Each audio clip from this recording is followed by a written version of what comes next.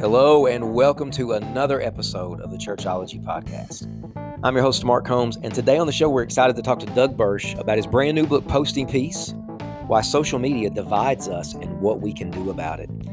Doug is a pastor, he's an author, he's also a podcast host of the Fairly Spiritual Show podcast. And so this is a great conversation about social media and just the impact that it's having on us. Last week we talked about the news. Here we are, we're talking about social media, and everybody can see that social media is shaping us into certain kinds of people. And we need to really ask, do we like who we are becoming? What is happening to the church as a result of how social media is shaping us? And so we have a great conversation, Doug and I. It was exciting to talk to him, and make sure to check out his brand new book, Posting Peace, comes out today if you're listening to this on the day that this episode is released. So check out the show notes. Links to pick it up are there. Make sure to go grab it. Let's jump right into our interview today with Doug Bursch on the Churchology Podcast.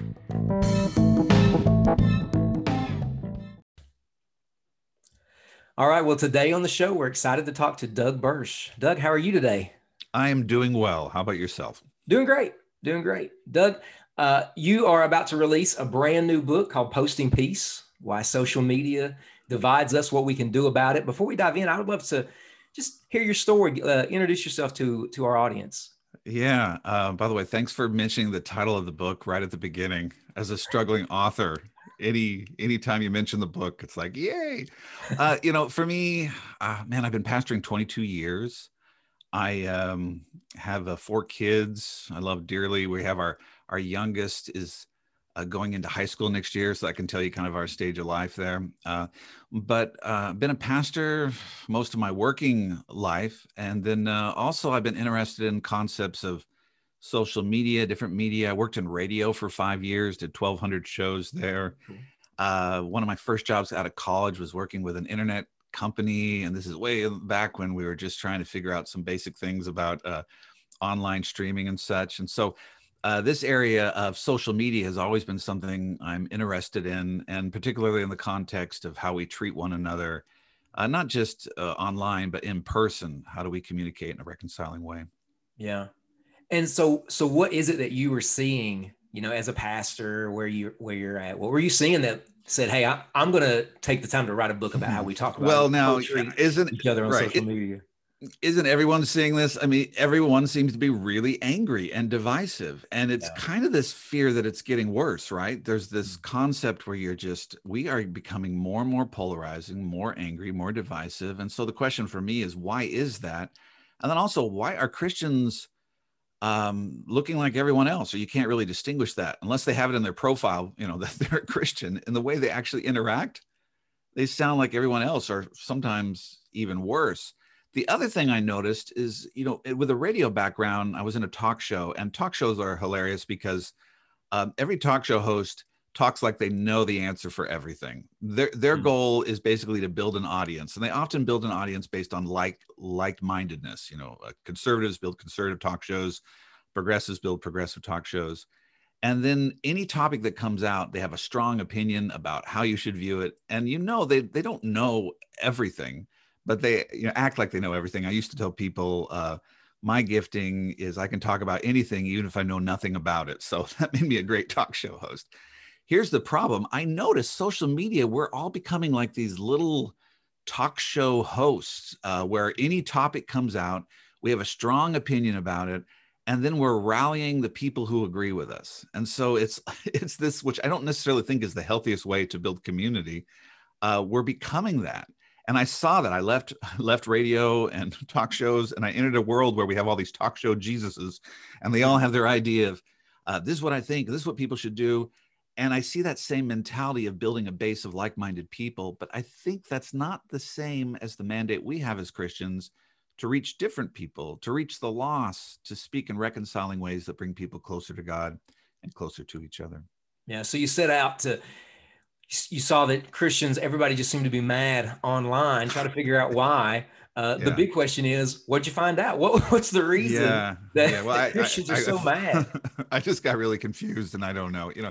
This is my best attempt, and anyone who tells you they know everything is lying to you. Although on social media, they probably will tell you that. For me, I started in my doctoral work. I've spent a lot of time looking at technology and technology theory, and just not even the context of religious. And I think this book even works well for non-Christians, although it's very Christ-centered. But the technology aspect, we don't realize how much technology is forming us. Marshall McLuhan was a technological theorist in the late 1960s, early 70s. And he talked about how the medium is the message, which is kind of an odd statement. The medium is the message. Well, what he was saying is every media, let's say television is a media, radio is a media, the printing press is a media, and social media is a media. Well, every medium changes the way that we communicate with one another. Sometimes Christians say, well, I'm just going to, I preach in person, I'm going to preach online, or we're going to preach on radio or television. And we assume the message will stay the same. But our messages change because the mediums change our message. Mediums actually change how we communicate, what we communicate, how we exist together. And that's something crucial that we must realize, because if we don't realize that, we'll just think we're just kind of neutrally sharing stuff. And that's what you're noticing. We're only talking about certain things. We're only talking in certain ways. And that's not just because Christians are more bitter or angry. It's the medium itself is changing our message. And so that was probably the biggest thing. Now, I go through in detail all different ways that social media changes our messaging, but I think a lot of people don't take that seriously enough, that this tool we use is actually forming us into different people, more divisive, polarizing people. Yeah. Is that what you mean in the book when you talk about how social media is actually changing the way that we view humanity? Yeah. Well, here's the thing. I'm not a naysayer in that social media is bad. There's all kinds of incredible, powerful things that it does. Mm-hmm. One of the things that technology does, and Marshall McLuhan talks about this, is every technological advancement, it extends a part of human capacity. And think of like the spoon as a technology. It extends our hands' capacity to be able to eat food. The car is a technology.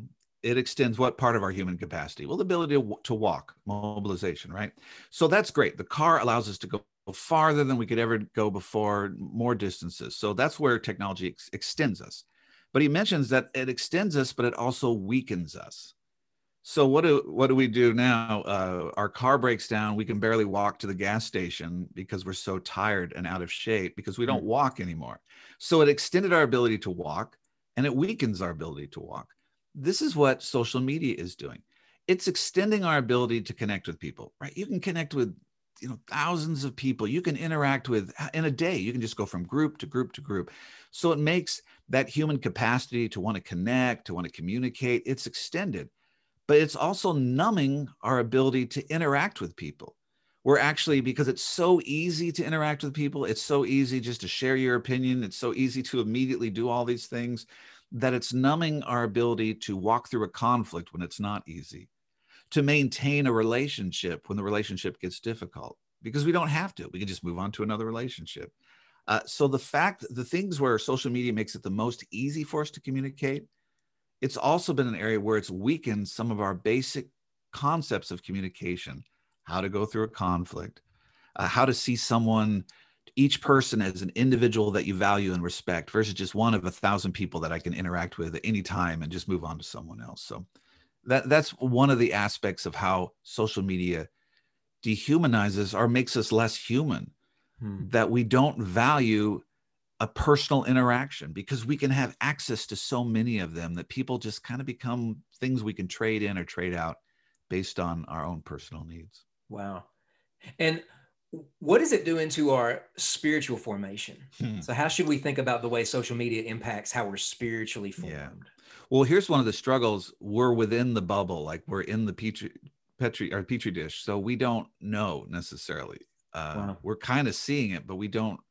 It's so much around us and a part of us. And people say, well, I don't use social media much. Well, it's influencing our culture. So whether you use it or not that much, it's influencing how we exist. For spiritual formation, one of the biggest issues that I think it's doing is it's giving us a very individualistic view of faith and of existence. There's these two researchers, Rainey and Wellman, I think are their name. And they talk about, and they say this in a positive light. They say the strength of social media and the internet is it allows us to do what they call networked individualism. Networked individualism. And I don't, the book's very approachable, but I'm just giving you some of these big concepts here because I think it's fun to get the big things and we can, do the application. But networked individualism is that basically people, if I have a problem individually, I can go and just find whoever I need to meet that individual problem. Or I have a need. I'm just really interested in Star Wars films. That's by the way, that's not true of me, but let's say it is. So that's I like very them, true of me. So I was like, I like them, but I'm not an advocate, on the platforms talking about what's wrong with the latest film, but you can interact with a whole community of people, and not just of Star Wars films, but the people who love the films or hate the films or only love 3 of them and hate 4 of them, whatever. And you can just spin yourself in the place where people feed your own individualistic need. You can, and some of this is good. Like we have this with abuse, people who've been abused, let's say in a church context, they can find other people abused in a church context, and they can have a powerful interaction based on that need. The problem though, with using social media or the internet to meet our personal needs is that our interactions become very transactional, and we actually only relate with people as much as they meet our needs. It's kind of like people become an answer that we Google. I have a problem. I have a certain theological need. I don't like that. I don't like that. I like these people. They meet my need. And so I interact with them. Well, this individual reality, what happens is the moment those groups don't meet our need, we just move on to another group. This goes against what Christians are called to, is to build community. We're called to be a people that will bless the rest of the people on the face of the earth. And in order to be a people, that means that the truth and the hope that I've found and the joy, my goal of interacting with people is not just to get them to meet my needs. My goal is for them to find the love of God, and for also us to both have a more deep, caring, loving relationship, to break down the dividing walls of hostility. And that's not what the internet's purpose is. The purpose is, how do I meet my needs? How do I meet my wants? And it's a form of networked individualism. It's not networked community. And for Christians, community should be a central role. We're the body of Christ, right? It's not just, I can't be everything. A hand can't be everything in the body. A foot can't be everything in the body, as Paul says.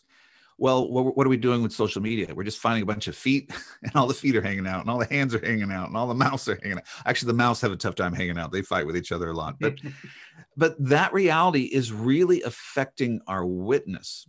And I'll even say this, like with social media, you'll see this where people say, I need to take a break from social media, which I understand. That's fine. But the very fact that you can take a break from social media shows you how we view it. We view it as basically just for my individual needs. We don't say, I'm going to take a break from the community of God. I'm going to take a break from, that's something deeper. Like I'm going to take a break from my marriage, or I'm going to take a break from my friendships. So social media at its highest, it's still not about relationships.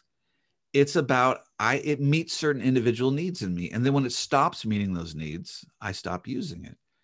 Well, that's okay at some level, but I think we're seeing these expressions where we're not willing to go through a conflict with someone because that doesn't meet my needs. I don't want to deal with a conflict. That guy disagrees with me. I'll just unfriend them, unfollow, whatever, and move on. If I believe my goal is for them to know the love of God and for us to grow in some sort of, at least that they know I love them and that I care about their eternal destination or just their spiritual vitality, then I'm going to intentionally press into that relationship when it doesn't meet my needs, because it's not about me. Even if it's difficult, even if I don't want to interact with this person. And we all know that as Christians, right? There's things you don't want to do, but you're supposed to do. There's people you don't want to talk to, but you're supposed to talk to. There's ministry is difficult. Crosses are crosses for a reason. They're not fun. And that we're avoiding that in social media. But the more we interact just through social media, the more that's going to become just how we view life. Life is just find people to meet your needs. And when they stop meeting your needs, leave them, unfriend them, argue with them, whatever, and move on. And that to me goes against our mandate as Christians to advance the kingdom of God, to build a people of God, and to build community. Yeah. And the algorithm is only going to reinforce that networked individualism, right? So I think I've built this echo chamber where all these people think like me, but the algorithm is, oh, well, let me give you more of those people. And yeah.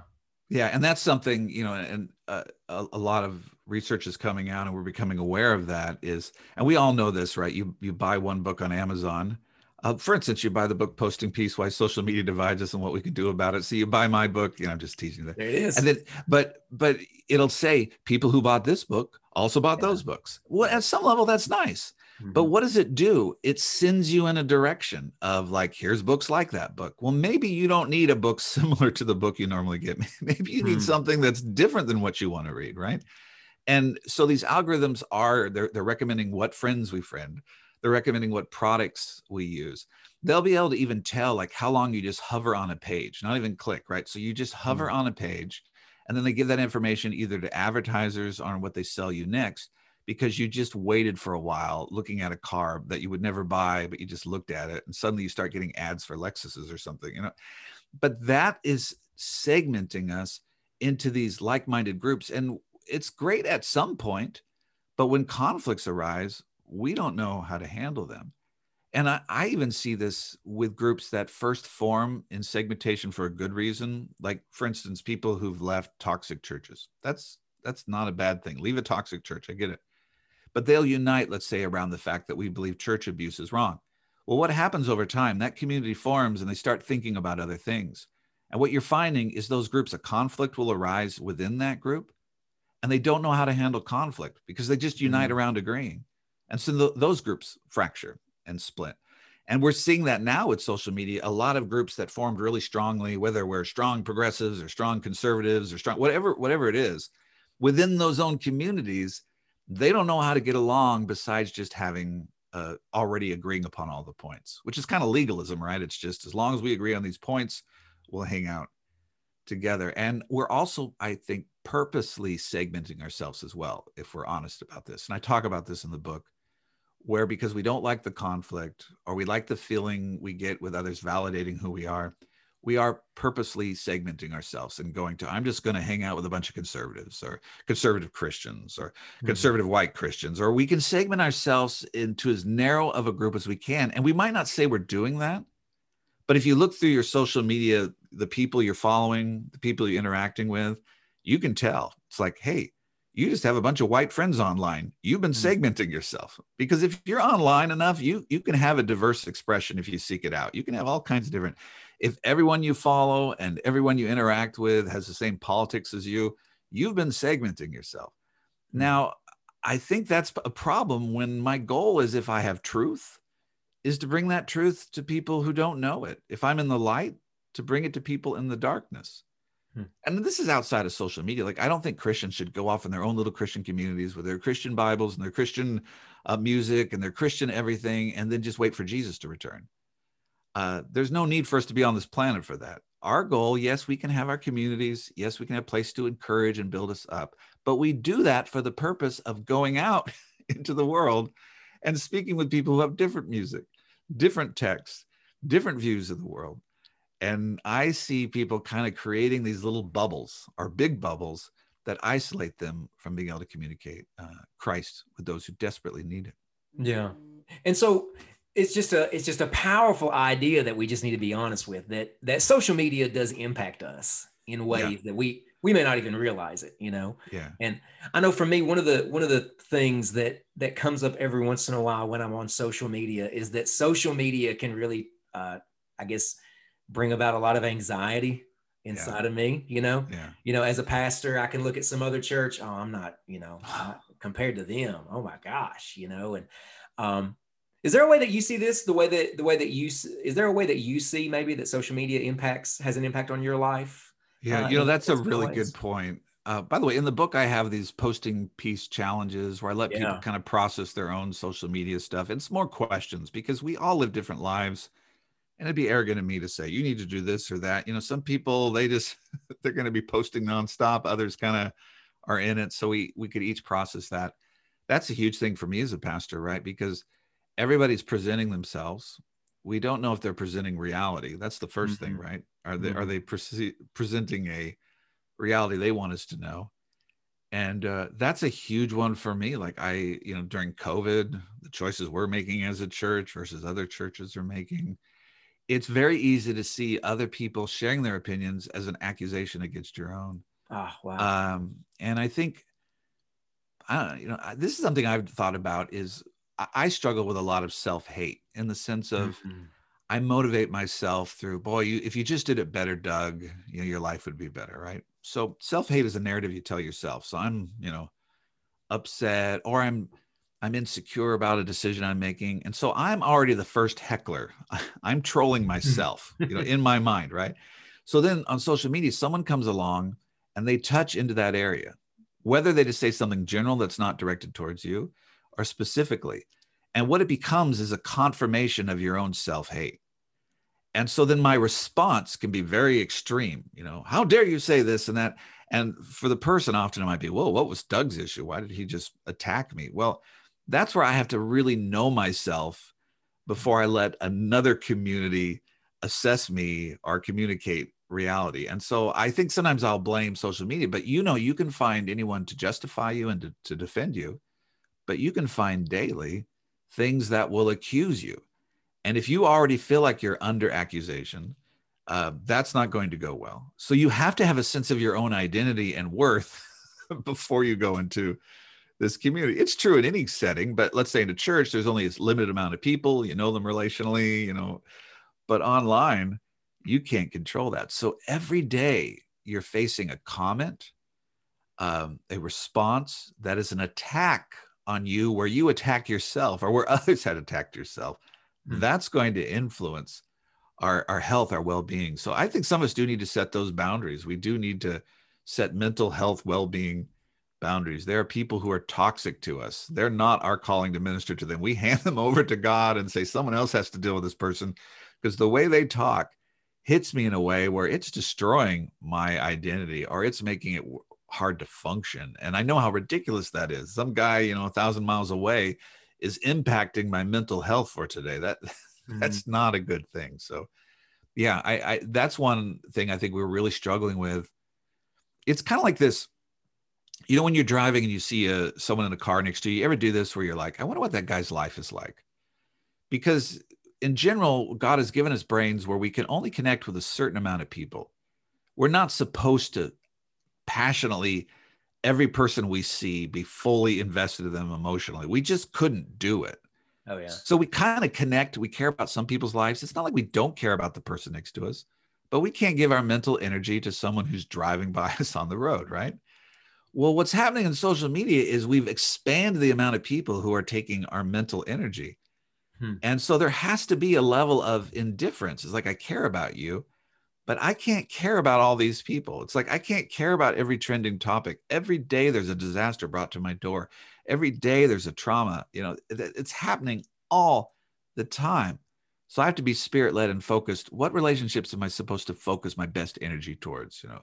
What is something central to my calling or what God has called me to do? And what is, I just can't be involved in every argument, defend every issue. I can't be interested in every car that drives by. You're just not going to be able to do it. Yeah. And so one of the things you talk about in the book is that Christians should approach the way they interact online as ministers of reconciliation. Yeah. Can you talk about not just what you mean by that, but what are some ways that can look like online? Well, it's interesting. I use the word peacemaker instead of reconciliation, even in the title, because when we say reconciliation, we tend to think just racial reconciliation. Yes. And that is certainly a form of reconciliation. But I wanted to root it first in just the general biblical concept of reconciliation. The Apostle Paul mentions specifically, and it's mentioned in every book and every letter in the New Testament in some form, but says that God has entrusted to us the ministry of reconciliation. Jesus has. And the concept of the gospel is reconciliation, that there was a hostility between us and God. And so Christ dies for our sins to reconcile us to God. That reconciliation has a twofold, right? It has with God, I'm reconciled with God. And then also it breaks down the dividing walls of hostility between Jew and Gentile, between fellow people, so that a community can be built, which was God's first promise to Abraham, that I will make you a people. You know, sometimes people forget that. I wrote a book called The Community of God, and people forget this reality of that. It's not just about forgiving us of our sins. It's not just about sending us to heaven. It's God forgave us of our sins, or broke down the dividing walls of hostility so he could fulfill his promise to Abraham. And his promise to Abraham is, I will make you a great people that will bless the rest of the people on the face of the earth. So as Christians, our goal isn't just to get saved. Our goal is to enter into that promise to Abraham, that God is making a people through us. He's broken down the dividing wall of hostility so I can have communion with God, and then I can be a son or a daughter who hears and sees the leading of God and follows God's leading in life. But for what purpose? So I can build a people, that I can bring that reconciling news to other people.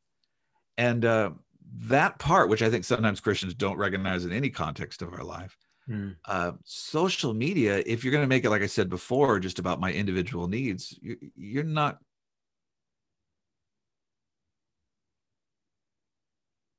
going to pursue that. It's about pointing to the one who reconciled us, bringing them the hope that I was brought, bringing them from death to life, introducing Jesus, making room for Jesus.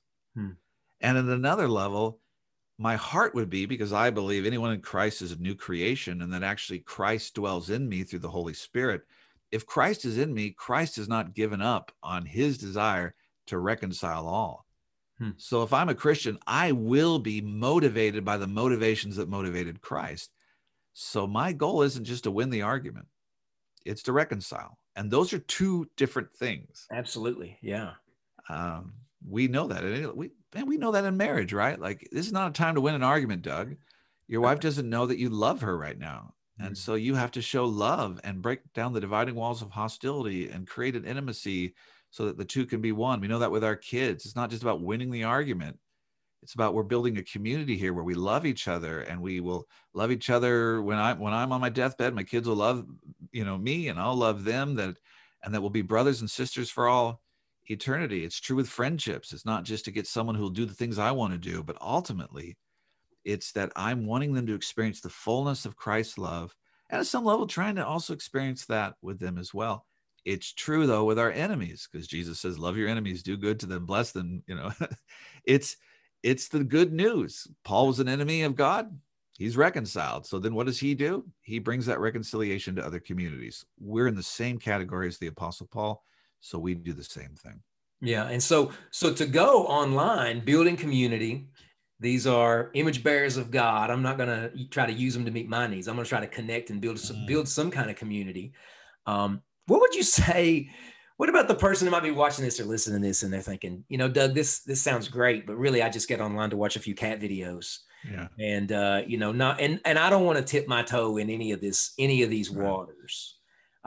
Is there any, is there anything to say to that? Oh, I'd say, shame on you. How dare you? What's wrong with you? No, I just, here, it's kind of like, is it the Hippocratic Oath? Is that what they call it for doctors? It's like, first do no harm. There's reconciliation is just a foundation of the spirit in which we communicate. It's not that every conversation is about Jesus. Please, if anybody follows me on Twitter, I talk about anything. I talk about weird stuff, but I want to make sure that anything I'm doing, is it creating a boundary or a barrier to people coming to God? And that's to me about reconciliation. And I think we do this sadly, we do this with witnessing to people. We do it with evangelism. We make it a program, right? Tell them about Jesus. And there's an aspect of evangelism that's that. But evangelism and witnessing Christ is more than the content. It's the attitude. It's the heart. And so a reconciling mindset might be like, you're like, I'm not a religious person, Doug. And since I don't know how to do that stuff, but you're going to face conflict online. You just are. So when you face conflict, what's your response going to be? If you understand that your ministry is reconciliation, then your goal is, I want this person to feel the love of God in how I respond. I want to make room for God so that they see the same Savior that leads me. They can see how I'm not motivated just by being right. I'm not motivated by my needs over their needs. I'm a servant of the Most High Lord. And so then you pause and you decide, why am I communicating? One of the weirdest things about social media is some people, with their first interaction with a human being, immediately start fighting. Their first interaction, and often their only interaction with a human being. It's like you meet someone on the street, say, I'm never going to see you again, but I want my only interaction with you to be for me to tell you how stupid you are and what an idiot you are and why, and that's it. And then we just walk away. And some people are doing this daily, where thousands of people, their only interaction with them is to basically fight and to tear them down, to show they're right and they're wrong. For me, I want my first interaction and my last interaction, which sometimes can be the same interaction, to be where did they have an access to witness Christ? Did they witness the love of Christ, the gentleness of Christ? I might not have mentioned Christ, and they might not even know that. They might not be in a stage where they even know to point to that is Christ that they witnessed. But I want them to witness Christ. So if someone tells me, well, my goal isn't reconciliation, then I'd say, what is your Christianity? What have you received? Because if I can't even imagine, one, I recognize that I was lost and now I'm found. And why would I be so selfish to not help others be found? I don't want anyone to be lost. I could care less if someone thinks I'm right if they're lost. I don't want to win an argument if someone's lost. I want to find a way to bring them the light and life of Jesus. And we all know that at some level. We do it with people close to us. There's people where let's say you have a cousin, a nephew, a friend, family member, and they're lost, but you don't argue with them about things. You just try to find ways to show them that you love them, that you're there for them, that if they ever turn to the truth, you're going to be there to help them in that process. But for some reason, if it's a stranger, we're like, well, doesn't matter. I just got to get my point across. And so this is a big issue to me. And if you read through the book, that concept, it's more to stir that dialogue of, yes, what is the goal of my communication? And I, by the way, I find myself wanting as well. I find myself lacking as well. It's not to condemn people, but it's to encourage us that if we start every time just pausing and, Lord, what is a reconciling answer? And reconciling isn't just getting along in the sense of agreeing with someone. Reconciling isn't not sharing the truth. It's why am I sharing the truth? And I have a whole chapter on this, even on justice and conflict. Is some Christians think reconciliation is, let's just not have any conflict. Let's not say anything bad. Let's not deal with anything. And we'll just all get along, right? That's not reconciliation, because some things need to be spoken against. Some things need to be confronted. But here's the question I ask myself. Okay, I see evil in the world. I see someone expressing evil. I see them expressing a view that I think is harmful to the kingdom of God or to others. My goal of communicating, is my goal to hurt them or to rescue them? Is my goal to bring them into the light or to harm them the way they harmed me? Those are big questions, right? Yeah. Because if my goal is, this is my enemy, in fact, they're acting as an enemy. They're an enemy of the gospel. They're an enemy of the truth. But still, Jesus was so clear. Love your enemies. Do good to them. Bless them. So now I'm communicating truth. I can still say, I disagree. I believe that's wrong. But I'm still trying to find a way that they know through my words, through my actions, through my responses, that I'm not here to ridicule them, to harm them, to tear them down. But I actually believe I have truth that would be good for them. And I'm communicating because I love them. So that to me is the issue. The motivation of the heart is what I'd ask that Christian who says, well, my goal really isn't reconciliation. It'd be, well, if the motivation of your heart isn't for people to receive the love of God, then I don't know what you received. Wow. Because Christ Jesus in me is loving people through me. Whenever I make room for Christ to move, Christ will love others in my presence. And I want him to love others through me on social media. Yeah. Doug, portion of our audience, people who are watching and listening, they are pastors, they're church leaders, people that serve in church, care about their churches and the church. And one of the things that comes up just in conversations that I have with church leaders right now is, maybe I'm gonna preach through a certain book of the Bible, or maybe I'm gonna preach through the Sermon on the Mount, And I'm going to touch on something that culturally is happening. Yeah. And by the time that I give that sermon, the opinions and thoughts of the people have already been formed by what they've seen online. And so, there's just a concern about the way that social media seems to be discipling people. Do you think that pastors need to begin to specifically disciple people in how they interact online? And if so, what could that look like? Wow. There's a lot of things in that question. The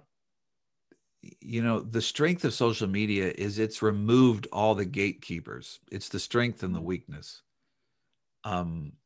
If you're pastoring a church by controlling information, you will fail. And I know that's not your question. Oh, yeah. Yeah. But you used to be able to present something, and people had very limited resources. They had very few places they could go to even refute that.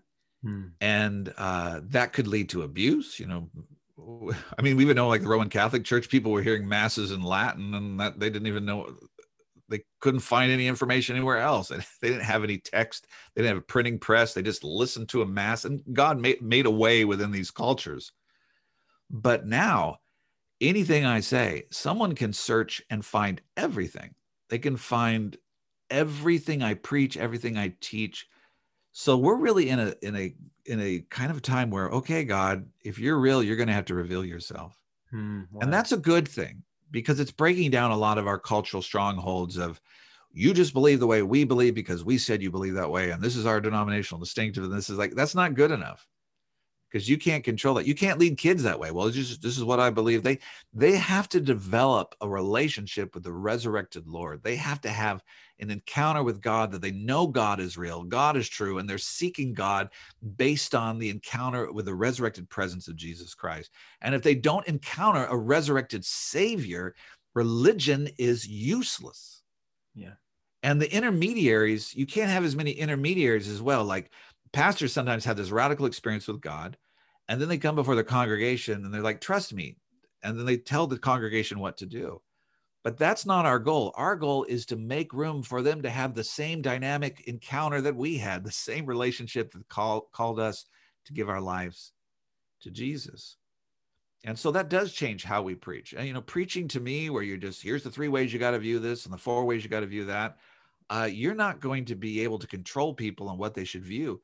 You can preach about, how do I discern information? How do I discern truth? How do I, when stuff comes to me, how do I know if something is essential or secondary? How do I know if something is factual or not factual? These are the topics of our age. And it's not just, we believe it because this talk show host said it, or we believe it because that talk show, or Doug said it, so we believe it. You can't do that. And when people are doing that, some people are just aligning themselves around certain people and certain ideologies, but that is not going to last. We have to find a way for people who hear all the information to be able to discern what is right and true and what isn't. I know these are big topics, like, well, how do you do that, Doug? Well, I do think we need to disciple people on how to process information and how to exist within a larger context. And so, the book, that's partially what it is about. I'm even putting together curriculum that will be released when the book is released, for pastors to preach through it, for small groups to deal with it, because pastors are seeing this as well. They're seeing people interact a certain way in their churches, and then they see them on Facebook, and there's a different person. Yeah. And they don't want to be the guy like writing, I saw you did something on Facebook, that's terrible. They don't want to be that person, like the tone police. But that's a problem. It's a problem if there's 2 people. There's the church person and there's the online person. So that's a topic, right? That's less about what you say, but the integrity of who you are. If you're a different person online than you are in person, then you have a duplicitous witness. This is the one I use for people. If you died, would you want me to read your last 10 to 20 social media posts in front of the congregation at your funeral? And a lot of people laugh at that, right? Because it's like, no. Now, I understand if it's just silly and stupid, but for some people at church, they're talking about Jesus. They're talking about the love of God. They're talking about the gospel and grace. And then online, their last 10 posts were just political, angry, snarky, divisive post after divisive post after divisive post. And online, you would say, I don't even know what does this person believe? they believe Trump won the election or whatever. That's all you know. Like you don't know. Do you know that they're a Christian? Maybe. Do you know that they love other people? I don't know. You don't even know. So there's a problem with that integration. So people have different opinions on what we should do in church and what we should do online. But at least as pastors, we can disciple them that if there's a duplicity there, we've got a problem. So we got to decide who we believe, and people have to know who we are, regardless of the context we're in. So yes, the answer, that's a long way to say yes. We need to disciple people, and we need to get us asking the questions. But I don't think pastors' jobs are to come in and be the police, because they'll just find another pastor. That's the whole point. Like, they don't like you, they'll search, and there's millions of pastors. There's in olden times, you lived in a town without a car. What were your options? You had like 2-3 churches, and you just went there, whether the pastor was good or not. You just went there. You couldn't go anywhere else. And so people learned to reconcile because they had to, because there's nowhere else to go. Online, if you come in and you do the hard, this is what you need to believe, this is what you need to do, you might get some people, but there's a whole group of people who are going, I don't need you, pastor. I've got 1,000 other people. So I have to point to the one they need, Jesus Christ. And so even if they leave me, that I feel like they're leaving the witness of Christ, and not just, leaving our church or leaving how I express Christianity. Yeah. So Doug, let's talk best practices. In the book, you give a lot of examples of ways to interact online, and you talked about being a peacemaker, minister of reconciliation. What are some other maybe best practices that you might use for yourself when it comes to social media? Well, let me just give a few. I have a chapter on questions that I ask myself, and then I ask the people reading to come up with their own questions. And I think this is important because I do not have it figured out. I'm a middle-class white male. I don't understand the full expression of humanity. I can only speak to my experience. Hopefully it's inclusive and broader than just me, but it would be arrogance for me to say, here's the 5 ways you do this and everything will be fine. But one of the areas, like, here's just a practical thing that I ask myself before going online. It's like a plan that you have before you go online, so that when the conflict occurs, you know how to respond. We know this in life. Like, if you don't have a plan how to respond to conflict, when the emotions kick in, you're just going to do whatever, your emotions dictate. So, one of the ideas for me is I ask this question, am I treating people as if they're in the room with me? I'll use a term like, who's in the room? And because social media detaches us from people, like there's just some words on a screen, I need to humanize the situation. So I try to visualize this person is in the room with me. Now, how do you talk to someone or about someone when they're in the room with you? And am I talking that way online that I would if they were in the room with me? That's a pretty powerful question, because we often talk about people as if they're just something we use to express our ideology. And as a talk show host, I did this for celebrities as well. I wanted to, if a celebrity did something that was in the news, I'd want to say, would I say this if they were right in front of me? Because what we're doing in our society is we talk about people as they're just abstract ideas, but we would never treat them that way in person, right? Or here's even a deeper one. Well, I treat them like if they were sitting next to me in the church. Yeah. If they were a visitor, like even visitors to church that are weird and angry and, all over the place, you don't just start fighting with them. You still like, how do we love this guy? This is an interesting person who's walked through our doors. Even if you're like, is this mental health issues? Our whole goal, because we're in a church, is to find a way to interact with them where they receive help and the love of Christ. And we are concerned. We want to make sure they're not doing anything to harm others, but we're still in this very sensitive way of dealing with someone. Well, that's a huge one for me online, to ask that question. Am I interacting with people like they're in the room? And I need that, or else I'll just start, saying stuff. The other one, and this can be a cliche to people, but truth and love. We talk about, I believe, truth without love is not truth. And love without truth is not love. And that can be such a cliche, but it's so true. I find some people are just like, I don't care how you feel. That's the truth, right? The truth doesn't care about your feelings. I think that's a statement that people use, right? Yeah. That's not true. The truth cares about our feelings. Jesus is the truth. Jesus cares about our feelings. That's a lie from the pit of hell that says truth doesn't care about your feelings. Jesus loved us. In fact, we wouldn't even receive the truth of Jesus if we didn't see that he cared about us. The fact that he showed us that he cared about us, cared about our torment, cared about that we cared about our sins, that cared about that we were lost and needed to be found. So the truth is wrapped in love, and love is wrapped in truth. And that's a huge one for me. Like I'm saying something true, but why am I saying it? Am I saying it because I love this person, or am I saying it to harm them? Because the Pharisees use scripture for all kinds of, Satan used scripture to tempt Jesus, right? You can say truth for not loving purposes. We all know that. And so that's the question. Now, can I judge that in you? I really can't. Like, I can say, well, that wasn't loving. Like, it's between you and God. But I can judge it in me. And I can tell, like, pastors do this.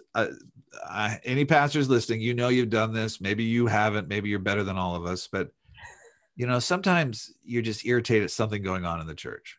You're just frustrated. And so you say something true in your sermon that addresses that issue. When you're struggling in your marriage, you really should get counseling, right? Well, that might be true. But you're saying it because you're mad because one couple won't get counseling and they're driving you crazy because there's all this conflict and they won't follow. And so you say this general truth statement, but you're not really saying it because you love that couple or you love the congregation. And I think any of us have found ourselves in those places where this is true. And people could say, well, what you said is true, Pastor. Yeah. But the reason I'm saying this is not for love. It's because I'm angry, or I want to hurt someone, or I want to defend myself, defensiveness. And so that is a huge practical issue for us. I have a bunch of other ones listed as well. But I just think, man, when you start going back and looking at what you posted, let's say in the last 2 weeks, and you could just ask yourself the question, was my goal reconciliation? What was the end result of this? Do you think people felt the love of God in this? Do you think it opened up a door between us? If not, how can I do that? How can I move in that direction? I do have a whole section, though, on how to deal also with trollers and terrible things, because I do think we need boundaries. I'm not saying we just need to open ourselves up to be beat up by people. We know that Jesus, he laid down his life. No one took it away. There were times where Paul escaped harmful places and called us to escape harmful people. So that's part of the discernment as well. When to engage and when to entrust someone into the hands of God and block them and mute them and move on. Yeah. Doug, this has been great. Thanks so much for taking the time to do this. I do want to ask one final question, and it's really just, can you help us understand how important the way that we interact online is to the public witness of the church? Well, this is what I fundamentally believe. Christians should not just have different content online. We should have a radically different spirit and way of abiding with people online. And right now, I don't see that. I believe we could transform the world if we just look different than the rest of the people on the face of the earth. And you just know, you wouldn't have to look at the bio. And it wouldn't be because of their view on a certain issue. It'd just be how we communicate. We are different. Like, hey, whenever you communicate with a Christian online, those guys are the most loving, gracious, kind, genuine, thoughtful people. They're not just in it for themselves. They're constantly trying to demonstrate the love and goodness of God to others. They often seem to be more concerned with others than themselves. It's the Philippians 2. They become the servant of all. And they're not weak. They have strong opinions. They believe certain things. In fact, their beliefs don't waver even when everyone's all angry and upset and fighting, and they're just different. The way that we rise up in this culture is not just to have different ideology, but to have a different spirit. So this is essential. And I just ask anyone listening, do people witness Christ through you in your social media? Would they be able to say, I've been with Jesus? Or if you introduce them to Jesus, they'd be like, oh, that's how Doug is, that's how Mark is. That's how the way Mark is the way Christ is, and the way Christ is the way Mark is. We've been made in the image of God. And I think that's ultimately to image God, that people will say, what is God's love like? Well, you know what? It's kind of like how Doug loves people. What is God's grace like? It's kind of like how Mark extends grace.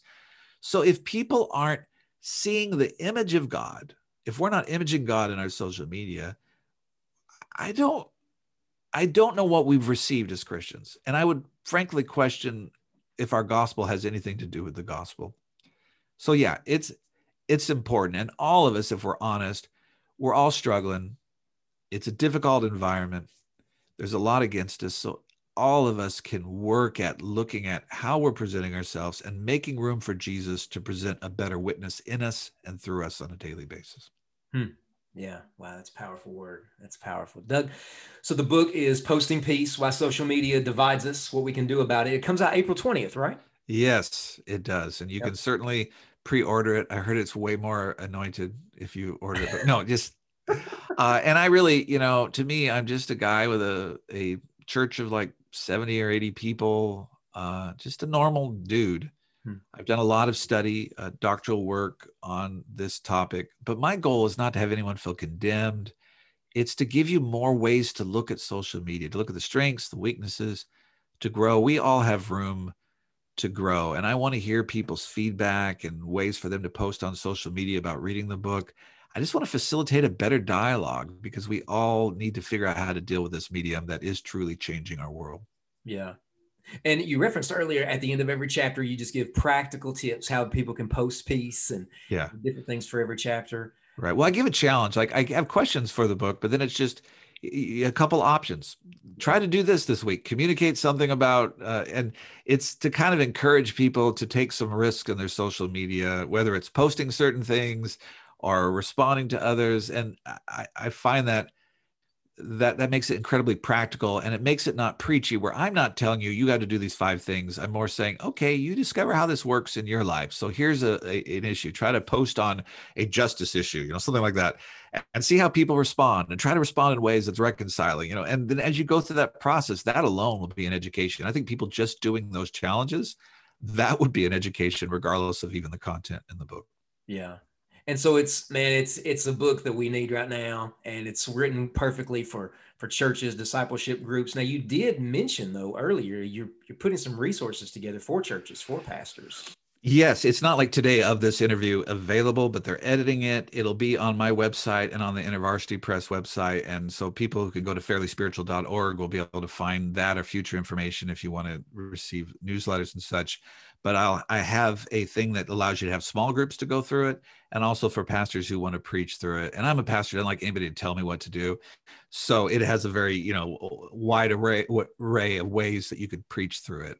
But I think it would be fun. Just it's very relevant, it's fun, but it also allows pastors to speak into these issues, right? Like if you're worried about this, you can have your church go through that. They're all asking these questions, and it allows you to say those things that you don't know how to say, to kind of, I'm noticing some of you on Facebook don't look the same as you do here, but everyone, instead of what I like about this is instead of the pastor bringing that discussion, it's the author, Doug Bursch, who's annoying everybody. So you can be the friendly pastor who's like, oh, he's kind of annoying, but let's unpack this. So it's like the evangelist in the form of a book. I get to say the tough stuff, and then you guys get to process it and not worry about being offended. Like, it's not me. It's just what Doug wrote. So I think that's the strength of it. Yeah, that's great. That's great. And so the website, give us that website address one more time. Fairlyspiritual.org. But you can search Doug Bursch, or you can search postingpeace.com and get there. You can find it. Postingpeace.com will get you there as well. All right. And we'll link to that in the show notes. Now, Fairly Spiritual is your podcast as well,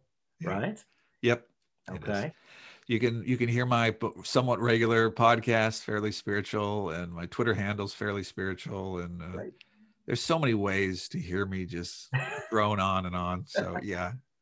Awesome. Well, we're going to link to all that in the show notes. So everybody watching, listen, make sure to check those out so you can connect. Pick up the book when it comes out. You're going to want to. Doug, this is great. Thanks so much for taking the time to come on today. Thanks for having me on. And these were really good questions. And I just want you to know what you do has tremendous value. Don't discount it. I know with doing a podcast that sometimes I'm like, who's listening or who isn't listening, and you put a lot of effort into it, it has tremendous value. And that's what we're trying to encourage everybody, just to do something. And if we all do something, we could stand before the Lord and say, hey, I didn't just wait for you to return. I did something to advance a better witness. So I thank you for what you do. Man, bless you. Thanks, Doug. All right.